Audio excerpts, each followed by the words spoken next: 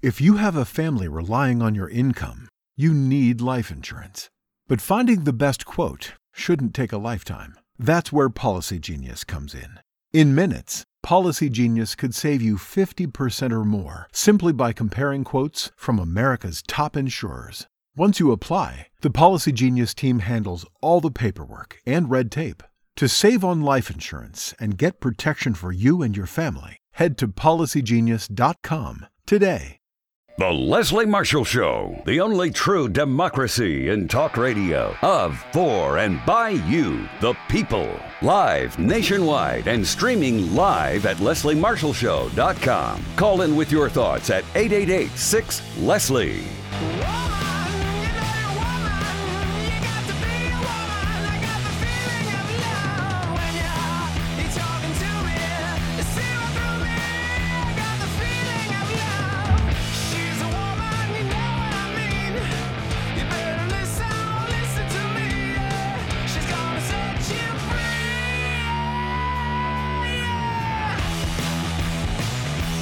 Here to set you free. How you doing? I'm Leslie Marshall. Happy Tuesday. Welcome or welcome back. I'm back from my 25th wedding anniversary trip. I'm back from seeing my mom in a year and 2/3, longest I've ever gone in my life without seeing her. And I'm back with all of you here today on the only true democracy in talk. We are just really happy to have back with us, speaking of back, Scott Paul. We're going to get to him in just a quick sec. I want to thank all of you who are listening on radio, on stream, on podcast. Also, those of you who are watching us on LinkedIn Live, Facebook Live, YouTube Live, and Twitter's Periscope. Lots of ways to get the show. And we certainly appreciate your listening and your watching. You know, today, there has been an infrastructure deal, a bipartisan, and as the headlines say, big win for Joe Biden and the Democrats. Now, as a Democrat who voted for Joe Biden, I'm really happy about that. But the first thing I thought is, Marky Mark, who do we have on the show today? We got to bump him because we got to get Scott Paul on. And he's like, Leslie, I told you, please mark in your calendar. Scott will be on today. And it's perfect timing. Scott Paul, as you know, is president of the Alliance for American Manufacturing. The AAM is a partnership established by some of America's leading manufacturers and the United Steelworkers Union. And for a very long time, well over a decade and more, Scott and the AAM have worked to make American manufacturing a top-of-mind issue for voters. We saw that today, and our national leaders saw that even more. And they've done it through effective advocacy, innovative research, and a savvy PR strategy. Check them out. Their website is americanmanufacturing.org. On Twitter, follow them, the AAM, at Keep It Made in USA. And follow Scott at Scott Paul, AAM. Scott, thank you for being with us on this, I should say, Infrastructure Tuesday. The Senate has passed a $1.2 trillion bipartisan infrastructure package. And we're talking very bipartisan. I mean, the Senate voted 69-30 today to pass that bipartisan infrastructure package. So first, excited. Second, surprised. This is just a few months into Joe Biden's presidency. Or third, about time, because we've already said, infrastructure has to be bipartisan. Everybody wants their roads, their bridges, their internet, their drinking water to be safe. And this is a win-win, both to Democrats and Republicans, not just because the American people go, see, they can work together if they try, but also because it creates jobs. And who doesn't want to go home to their state in the Senate or in the House to their district and say, we've created jobs here. What do you say, Scott? First of all, I say happy 25th anniversary, Leslie, and I'm so glad you got a chance to reconnect with your family. It's so meaningful in these times. And then second, for your option, I hope there's an option D, which is all of the above, because I think all of those things that you articulated. It is a big day for all of us who have been working for rebuilding America by American workers for a long time, and so. There are, the number of, interest groups, advocacy groups that kind of weighed in on this was astounding because there are a whole lot of folks who support this idea of rebuilding our country. And today's a significant achievement. I mean, as you well know, Infrastructure Week became the butt of all sorts of jokes because it meant something crazy was going to happen. And even today, something, really intense happened with Governor Cuomo's resignation. But the infrastructure victory in the Senate is something that will be with us for a long time. But it reminds me also, I watched some of the Olympics. The marathon is in particular interesting because it's so grueling. I don't know how any of those men and women do it. But they always say that the real race begins after the 20th mile. And that's so you're so close, but that's really where the race begins. And that's how I feel right now, is that we've done all of the spade work. Many folks have got a big 69-30 victory in the Senate. We have a different bill that's passed the House of Representatives. They now have to work together to get this across the finish line, and they have to be able to attract some Senate Republicans and House progressives and get the president to sign it. And so we are so close. We've never been closer to getting a big deal about this. So yes, I am excited, but I'm also well aware of the work that remains in the coming weeks to get this money out the door to these much needed projects all over the United States of America. Cautiously optimistic and hopeful, I would imagine, right? Well, the headlines say that this has handed a major victory to President Biden, also to the group of senators who spent months negotiating on this agreement. And we got to say, even though this seems fast, this has been many years coming, and it did take months of negotiating, at least in the Senate, to get this far. But this is not a major victory just to President Biden. This is a major victory to Americans. And this is even more of a victory to American workers and to the working class. Can you talk about that? Absolutely. And notwithstanding the very small number of senators who voted against this, this is a victory for all of us. It really is. And I'll tell you exactly how. I mean, we all depend on roads and bridges to get from point A to point B, whether it's for personal travel or for work. Companies depend on the same thing to get their supplies into the factory or their place of business and then their products out. So we need a functioning infrastructure. We don't have one right now.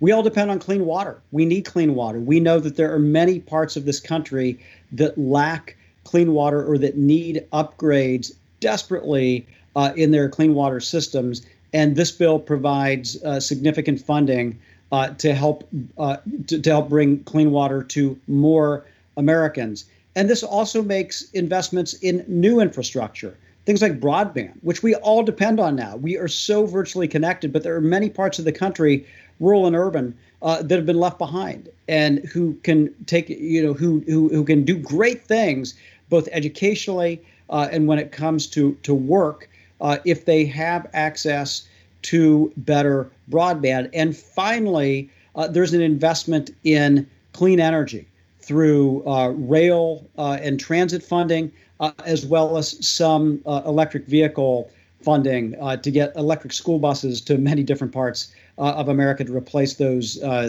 dirty old buses. And so this is a significant step in the right direction, and it will benefit all of us. And I think that's the thing. This isn't like a progressive dream or a conservative dream or a moderate dream. This is something that all of us in our daily life, we take infrastructure for granted all the time, except when it's not working. This brings us into the future, and this makes sure that we will be well positioned in the decades to come when it comes to global competition. And Leslie, it has the very happy side effect of creating millions of well-paying jobs in construction and manufacturing along the way. And the timing for that couldn't be better. I mean, we were in a pandemic that we're really not out of, and now we have a second wave of a pandemic with the Delta variant with COVID-19. I forgot to mention who another person it's a victory for, and that is the Senate. I mean, not person, but body of politicians. It's a victory for both Democrats and Republicans, and quite frankly, for the reputation of those in the Senate, given the current level of polarization in Congress. And when you see low approval ratings across the board, House, Senate, et cetera, for those in Washington among voters, are you surprised that it was so bipartisan? I mean, 19 is a hefty number when you have such polarization and demonization of anything that a Democrat or Democratic president could get credit for. Right. Yeah, I will say, on the one hand, I am. On the other hand, I'm not. And I know that's not a satisfying answer, but the part that's not surprising to me is that I think that infrastructure is popular with a lot of voters. And so both Republicans and Democrats. So I think that opened the door for more support. I think the part that is surprising is that there's so much pressure on Democrats from progressives to do more. And hopefully there will be a chance to do more in another bill or from Trumpists to shut this whole thing down. That getting back to that part where you actually could get to yes seems like a significant accomplishment. It's a functioning democracy, something that we haven't seen for a while. And so it seems too good to be true, and it may be temporary, but let's take it while it lasts. We're going to talk more about infrastructure. Right now, we have passage in the Senate, 69-30 today, passing the $1.2 trillion bipartisan infrastructure package. Is this the monster bill that they call it? We'll talk more about that with our guest, Scott Paul, who is the president of the Alliance for American Manufacturing. Like I said, check out their website, americanmanufacturing.org. Follow Scott on Twitter at Scott Paul, AAM, and also follow the AAM at Keep It Made in USA. And it'll be easier to do with all those jobs, because then people are going to make money, and then they're going to want to make things here, and then we're going to want to buy things here. And that just is nothing but a win-win. So we'll talk more about where this is headed, why Scott and so many others, myself included, are cautiously optimistic and hopeful, and the price tag associated with this, which Republicans love to get on Democrats for. We'll be back with him, with you, and me right after this. Don't go away.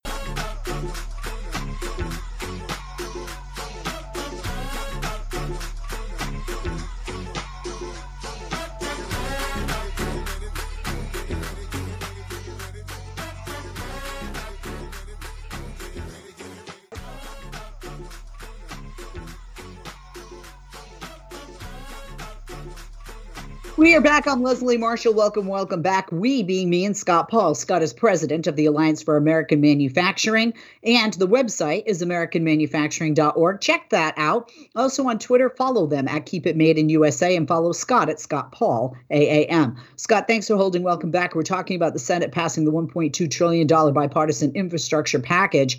I had mentioned the price tag, and people call it a monster bill.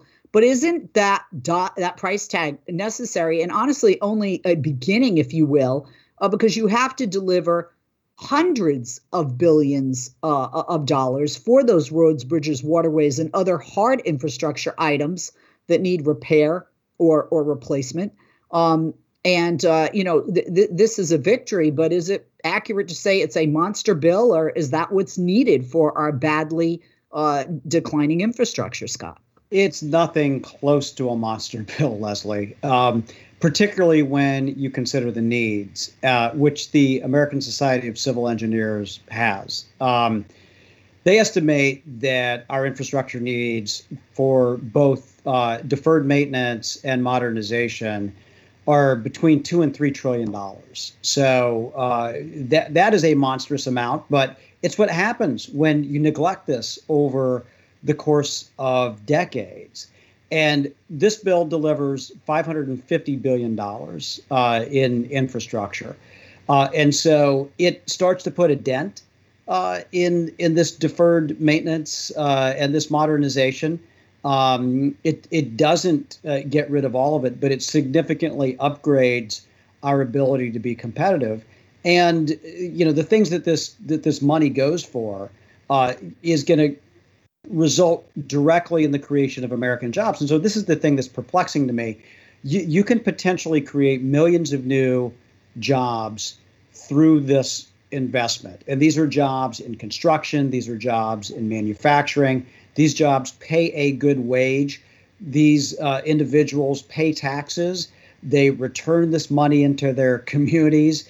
And the infrastructure improvements themselves will make us all a little bit more productive, a little bit more efficient, which also elevates income and return. So the ROI of this investment is something that's pretty much off the charts, I would argue. And this isn't just me talking. We know this from past infrastructure investments. If you look back to the Recovery Act from 2009, 2010, the investment that was made in infrastructure basically had the biggest bang for the buck other than giving cash directly to people who needed it for food, because there were a lot of needy folks at the time. There still are. But way better than tax cuts, way better than any sort of deregulatory stuff. The infrastructure investment had a tremendous return on investment. And so for those who are saying it's monstrous or it's too much money, pshaw, nothing even close to that. This is a down payment on a lot of deferred maintenance. And the returns to all of us in the United States of America will be simply amazing as we move ahead, both in terms of money coming back to the Treasury and throughout our economy and throughout our communities. We'll all be better off once this is across the finish line. Let's talk about that finish line. We were talking last segment about being cautiously optimistic and hopeful. Let's be honest. Some would say this is quite an uphill battle in the House. There are a couple of reasons for that. Obviously, one, House members were largely left out of the negotiating process.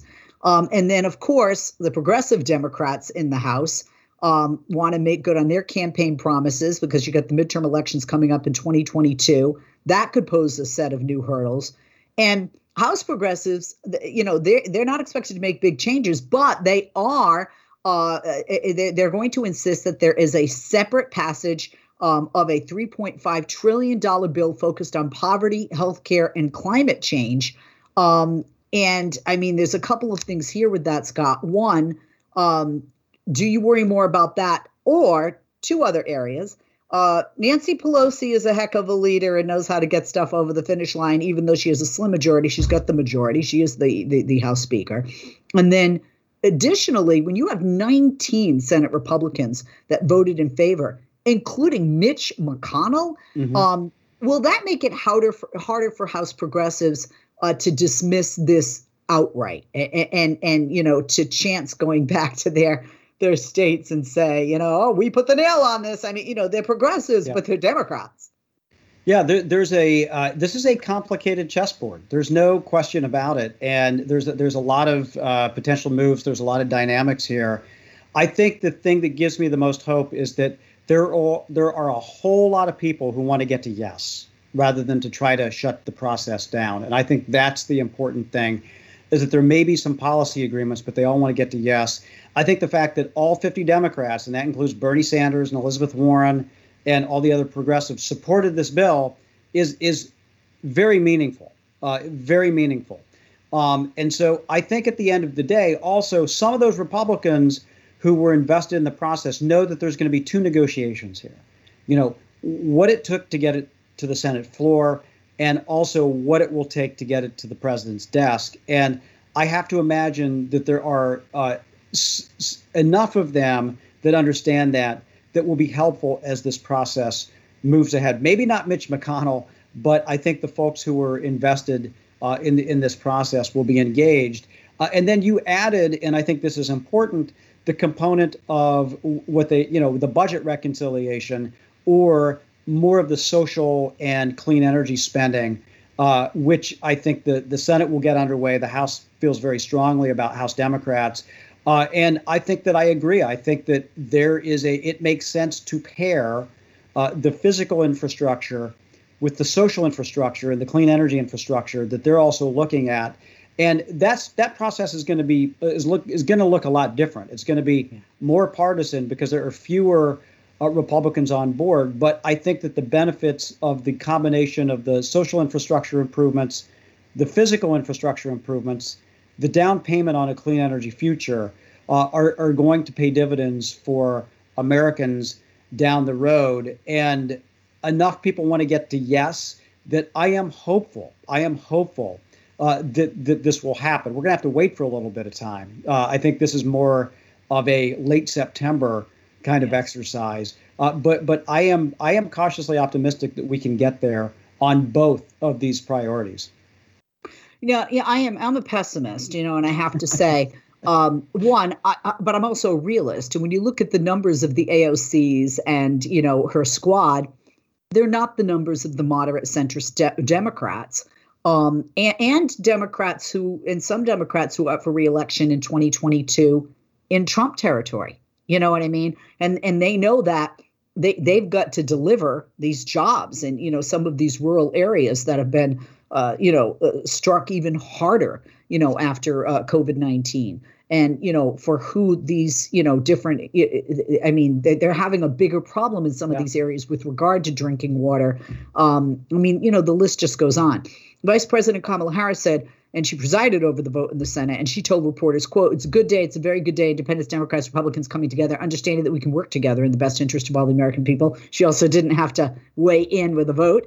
And this is what you said, Scott, and I loved it. You said the Senate did its job today. There's a reason why business and labor long have come together in support of rebuilding America's infrastructure. Our roads, bridges, electric grid, transit, water systems, and more are falling apart. It's time to get to work. And getting this work done will create millions of new jobs, too. I want to emphasize that, millions. We are particularly encouraged to see that the investment package passed by the Senate today includes strong Buy America provisions to ensure that the taxpayer dollars spent on infrastructure will be reinvested right back into American workers, manufacturers, and communities. The House has also adopted similar provisions in its infrastructure bill, and congressional leaders should now ensure Buy America is included in the final legislation. Let's get infrastructure investment across the finish line and on President Biden's desk. With that, we're going to take a quick break. We're going to talk about some of the details in this and quite frankly, why it might be more appealing to some Republicans in the House than others would think, and including progressive Democrats. We'll be back with Scott Paul. I'm Leslie Marshall. Don't go away.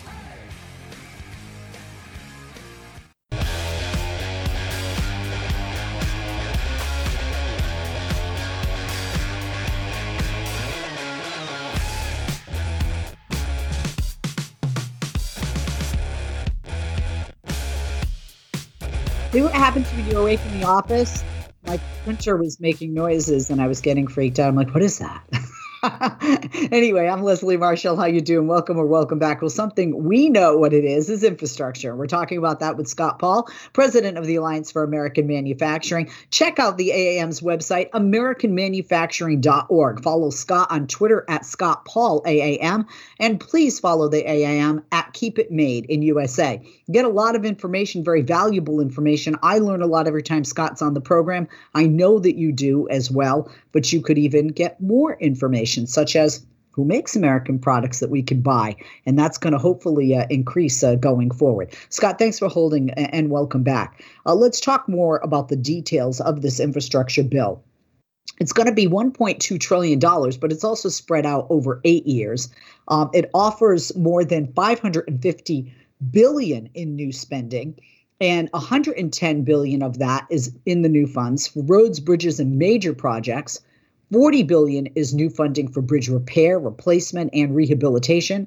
$17.5 billion is for major projects. We're going to keep breaking it down. Let's just talk about the hardcore roads, bridges, and major projects, which most people think of as infrastructure, even though infrastructure covers a lot of other areas. How much of a dent in that D- to F rating in different places that we have is this kind of funding going to make, those numbers that I just cited? Yeah, well, it's certainly going to bring it up to a passing grade, and one that I think both you and I and others who are traveling will be very happy with for this reason. About 20% of our highways are in completely inadequate condition right now. And so, again, a lot of this money will go towards rehabilitating and modernizing those deficiencies. We have 45,000 bridges across the country that are in dire need of repair. We had that situation just in Memphis a few months ago with the Interstate 40 bridge that was completely distressed. And so, and these examples pop up all the time. And so the money will help to reduce the number of bridges that are deficient in this country as well. And again, these are in every state. I think that's the important thing. It's not just like there is one part of the country that gets this money. It is all over from Hawaii and Alaska down to Texas and Florida and everywhere in between. And so I think that's the thing about it. And the other thing, and I think this is interesting as well, is that senators, members of Congress will be having some input in terms of like their local priorities and what gets funded as well. And some people like to call this pork barrel or whatever. But I'm serious when I say this. If you're a local elected official, your constituents are complaining to you about something all the time. And if it's about infrastructure, you're going to be listening to it. If it's about that highway or that bridge or whatever. And so I think that they were actually very well positioned to be able to relay that back to Washington about what's the big thing going on here and why is it important. And so I think that does make a significant dent in kind of the backlog that we have for maintenance, as well as just bringing us from that very low grade up to maybe like a B- or a B, leaving some room for improvement, Leslie, but putting us on a much better path as we look ahead. There's $73 billion in this package for the electric grid and the power structures. Can you speak to us about that briefly? Because I think a lot of people think this is just a Texas problem, and it isn't. No, it's not. It's not. And so there are two or three issues that we have going on here. One is that our current electric grid, in many cases, is so old that it loses a lot of energy along the way. And so from an energy efficiency perspective, we get less out of it. That means there's more carbon going into the air for those that are still using coal-fired or other sorts of plants with less of return. And it means that ratepayers, people who are paying more for less as well. And so having that modernization will improve energy efficiency. It will lower energy consumption, improve output. That's number one. Number two is resilience, and that we have seen cyber attacks on our electric utility providers and grids that can be incredibly damaging, or could have damaging effects both to commerce, to security, and just to residential customers as well. And so improving the security of the electrical grid will be vitally important. And then on top of that, as we are transitioning to a cleaner future, we also need to think about storage capacity and how we're able to store energy that's brought to bear by wind power, by solar panel, or other sources. And so having that type of investment will make that process a lot easier as well. And again, this is the thing, we all use electricity. And so this is going to benefit absolutely everyone in the United States of America. Yeah, I'm not going to go through every item, but I've got to point out a few items because we all use water, right? And the $55 billion for water infrastructure. Flint, Michigan is not the only place where there have been problems with water and things that shouldn't be in the water, or problems with pipes. Briefly speak to us about the water infrastructure where the $55 billion is included. Yeah, we all take this for granted until there's a problem with lead, or there's a total breakdown in the system. Let's put it bluntly. We have old pipes underneath the ground here, and they are decaying, and they're in desperate need of replacement. And so this is a significant investment in making that happen, and it will again bring benefits to water customers, both commercial and residential, all over the country. Because you mentioned Flint, and I know that there's other cities out there that are facing that exact same thing. First of all, we need to deal with that sort of remediation right away. And then we also need to replace those aging pipes before and get in front of some of these other issues we see with water main breaks or total breakdowns, because those pipes just were not meant to be in service for that period of time. And we got to upgrade that. Yet, Leslie, the great thing about this is that, water pipes don't materialize from anywhere. You got to build them. And this is going to put people to work who work in foundries, who work in pipe and tube manufacturers all across the country in building this new water infrastructure that our municipalities are going to be able to take advantage of. $47 billion for flooding and coastal resiliency. We have seen just two examples, not just two. There are two examples that come to mind: Hurricane Katrina down in Louisiana, Hurricane Sandy along the northeastern coast, the New Jersey coast. But we see year after year, especially with climate change, more and more storms and more devastation, especially due to flooding. And that's not just on the coast, but also with hurricanes, more damage on the coast. When I saw this and there, I think this is a great breakdown of the way they intend to spend the money. I really do. Could you speak to that, the flooding and coastal resiliency? Yeah, absolutely. Again, this is all about resiliency, and we can't shut our eyes to the climate changes that are occurring, and the storms are becoming more severe, more intense, and they're causing more damages. And so this is only going to get worse as we look ahead. And these resources will be deployed to basically protect public assets along coastlines and other vulnerable areas, so that you don't see, if there is that Superstorm Sandy or if there are hurricanes, that things we depend on, like public transportation or other public facilities, are going to be put at risk. Obviously, this isn't going to help every homeowner who has a beachfront house along the Atlantic Ocean or the Gulf of Mexico. We all should be so lucky, but it will help with the public assets that exist. And there are billions and billions of dollars worth of them. And they include military bases. They include shipyards that build the ships that we're going to depend on in the future. And so there's a lot to that. And they include power plants as well. And so if we do this, we're making an investment in protecting this, so that, an ounce of prevention is worth a pound of cure, right? I mean, this is what this money is designed to do. And we're already behind, but this will help get us in a better situation as we look ahead to a more unfortunately severe climate future. In just a few sentences, $39 billion to modernize transit, largest federal investment in public transit in history, according to the White House. Very quickly on modernizing our transit. Long overdue. This investment will make cities more livable, more bus service for people, more light rail service for people. It will help to connect communities of color with work. Right now, they are grossly underserved by public transportation. And so this is going to be significant, and it will make Americans more mobile, more productive, and that will mean more jobs and better communities, better lives. And more access to those jobs, right? Perfect after what we are going through and have just been through, to have this hopefully on the other side. We're going to take a break. We'll be back and we'll talk about that 4-letter word, JOBS, a good 4-letter word, when we come back with Scott Paul, president of the AAM. I'm Leslie Marshall. Don't go away.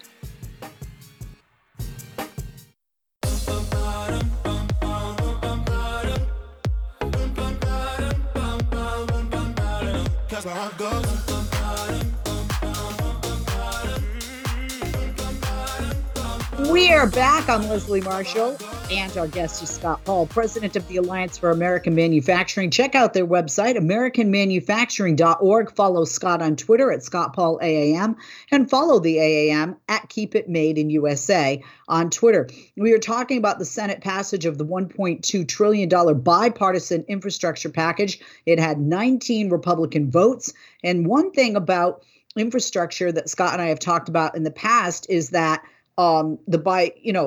infrastructure is an investment in America, and it's an investment in constituents on both sides of the aisle, because it's an investment in jobs.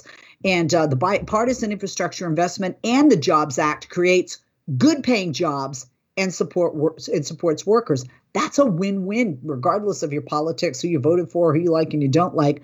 Scott, let's talk about this. The deal reached by the president and the bipartisan group of senators makes a once-in-a-generation investment in our infrastructure, but it will undoubtedly create good-paying jobs, union jobs, also some non-union jobs, repairing those roads, repairing those bridges, replacing those lead pipes, and building energy transmission lines. It also invests in clean energy manufacturing and zero-emission vehicles, ensuring that the jobs in the clean energy industry continue, grow, are good-paying, and are quality American jobs. So this deal ensures that all taxpayer-funded infrastructure projects use materials made in America. This sounds to me like a trifecta here. Am I correct?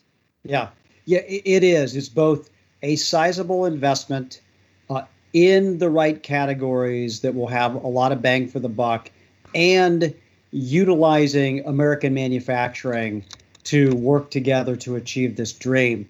And that last part is obviously something that's near and dear to us at the Alliance for American Manufacturing, but it's important for other reasons as well.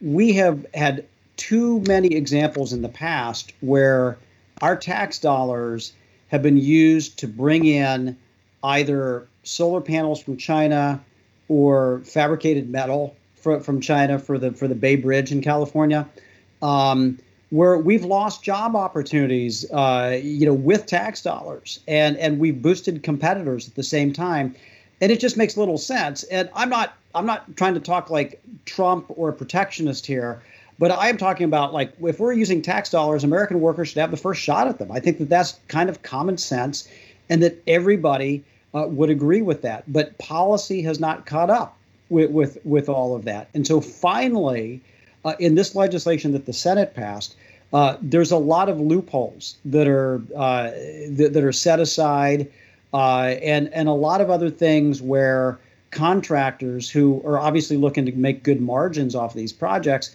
cut corners sometimes, and they buy these imported materials instead of U.S. materials because they think they're going to be able to get a little bit of a better cut for themselves. And what I think this legislation does, and by the way, this was important to both Republican and Democratic senators. One of the chief proponents on the Republican side was Rob Portman from Ohio, and then Sherrod Brown and others on the Democratic side were very much in favor of this expansion of Buy America, is that we're going to make sure that this big investment, the $1.2 trillion, including $550 billion in new spending, is going to be reinvested right here in the U.S., creating jobs. And I think that's an important signal.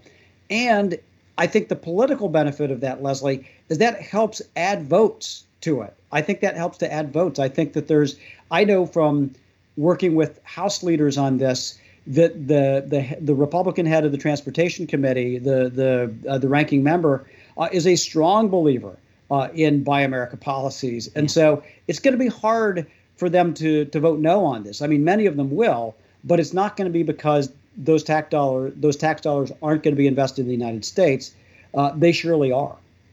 Yeah, definitely. I mean, when you just look at the jobs that are going to be created from this, right? You're talking about workers throughout the country, workers in rural areas, hard-hit energy workers, historically disadvantaged workers, workers in distressed areas. This is historic. This investment will accelerate the economic recovery, put Americans back to work. It will also boost wages, right, for workers across the country. Scott, is that fair to say? Absolutely. There's a couple of aspects of this that I think are very important. First of all, the types of jobs that will be created or supported are blue-collar jobs. And these are a lot of jobs for men and women who either don't want to or didn't have the opportunity to achieve a four-year college degree.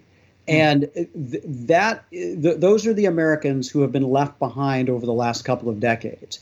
As the 1% has gotten a lot wealthier, college graduates, especially those who don't have student debt, have been doing well. But Americans who don't have that four-year college degree have been suffering from a wage and jobs perspective. And so this helps give them a boost. And this is black, white, and brown. This is, men and women, all parts of the country. And I think that's the important thing. If there's some basic skills training, is that we can put a lot of people to work rebuilding this infrastructure and also providing the materials that will go into that. And I think that's something, and I've heard the president speak about this many times. I think to him, that's one of the more persuasive aspects of going big on infrastructure. Because as you know, Leslie, you have a limited amount of political capital when you're the president of the United States. So you have to decide how to spend it. Donald Trump never wanted to spend it on infrastructure, even though he claimed he was for progress. Never wanted to do that. But Joe Biden, I think, sees this future, understands why it's important for building more equity, more opportunity in this country. And so that's one of the things that also gets me very excited about what may lie ahead if we're able to get this, again, across the final finish line. What I had asked you before, and when he was first elected, and even before, if anybody's going to do this, it's going to be Joe Biden. I think we both agreed on this, not just because he has those blue collar roots and his connection. And historically, when you just look at his political career, infrastructure is something he really believes in. And speaking of, the president committed, because you were talking about Buy American, right? And the president committed to ensure that the future in this country, the future is made in America by American workers. And the legislation, like you touched upon, includes the comprehensive Buy America provision, ensuring that all taxpayer-funded infrastructure and public works projects are built with American steel, American iron, American manufactured products, American construction materials. This is definitely a pivot from the past. Again, more job creator, right? More jobs being created with every single item I just mentioned. And again, good paying manufacturing jobs at home, furthering the president's commitment to revitalizing the domestic industrial base. Can you speak to how big a deal this is? This is a huge deal, with the understanding that we still got to get this passed and signed into law. But this is a big step I'm foreshadowing. That's right. This is a big step forward, and for the following reasons: is that Biden has been consistent on this since he became president about wanting this made in America, which is a pleasant surprise to me. I never imagined him as the standard bearer for all of this because he was never out in front on this issue before. And so to see him out in front of the president is both, I think, smart politics on his part and smart policy. And it's a departure from Trump, who talked about Buy America, Hire America, but his infrastructure plan was turning it over to the private sector and letting them make the investment choices. And they're not going to buy American-made steel at all. They're going to want to make more money from that subsidized Chinese steel that they can get. And finally, this is a departure from past Democratic administrations. Clinton wasn't great on this stuff. Obama talked about it, but didn't do much. And so I am really pleased to see this path forward. And the combination of a big investment, spending it in the right priorities, like our water, our physical infrastructure, our broadband, our energy grid, and having this Buy America to it means that we're going to maximize job potential and the value to the U.S. economy as we look ahead. Last question, because of time. President Biden issued last week on Thursday an executive order that sets a target that at least half of all cars, trucks, and SUVs sold in the U.S. by 2030 will be zero-emission vehicles. Is this an ambitious target? Is it realistic, or is it far too ambitious? Well, considering that like 2 or 3% of the market is electric right now, that is a big uphill curve that we got to get to. But with the right signals and with the right infrastructure, we can get there. And if we have a massive charging infrastructure, and if our companies are building vehicles that people want to drive, and that means like SUVs that are electric with a 400-mile range at a relatively affordable price, then I think we can get there. But it takes all of those components together to make it happen. And so that's where I think Biden, has the next step to do here, is that you got to put all those pieces into place to electrify the future. I'm excited about it. I think it can mean good things for American manufacturing. I agree with you. Scott, the hour is up. It just flew by once again. Scott Paul, president of the AAM. Check them out. Go to AmericanManufacturing.org. That's their website. A lot of valuable information there. Also, follow them on Twitter. You'll get different pieces of information as we continue and hopefully progress to a final done deal on the president's desk with infrastructure. Follow them at Keep It Made in USA. That's what the president and both Democrats and Republicans now are trying to do, at least in the Senate. And follow Scott at Scott Paul AAM. I'm Leslie Marshall. Enjoy the rest of your day. We're back tomorrow. Same bat time, same bat channel. Hope you have a good one. Be safe. Mask up. Get vaccinated. Follow the rules and we can be back to normal. If you have a family relying on your income, you need life insurance. But finding the best quote shouldn't take a lifetime. That's where Policy Genius comes in. In minutes, Policy Genius could save you 50% or more simply by comparing quotes from America's top insurers. Once you apply, the Policy Genius team handles all the paperwork and red tape. To save on life insurance and get protection for you and your family, head to policygenius.com today. Looking for a brew unique to you? Find it at Kroger. Discover distinctly different chameleon organic ground coffee with flavors like Guatemala and Dark and Handsome. They're so organic, so sustainable, and so good. Visit Kroger today to get yours.